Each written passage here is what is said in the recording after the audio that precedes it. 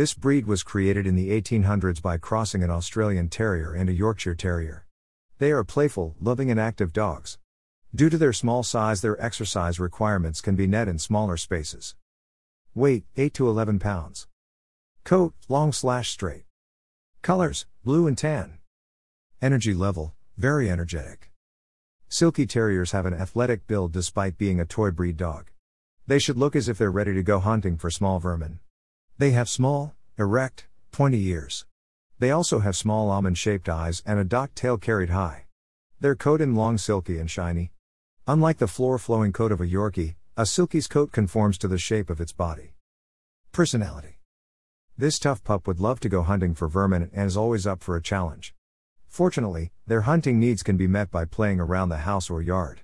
They are loving family dogs who do well with children. They can show aggression towards other dogs and pets. They make good watchdogs but are too small to be used as protection dogs.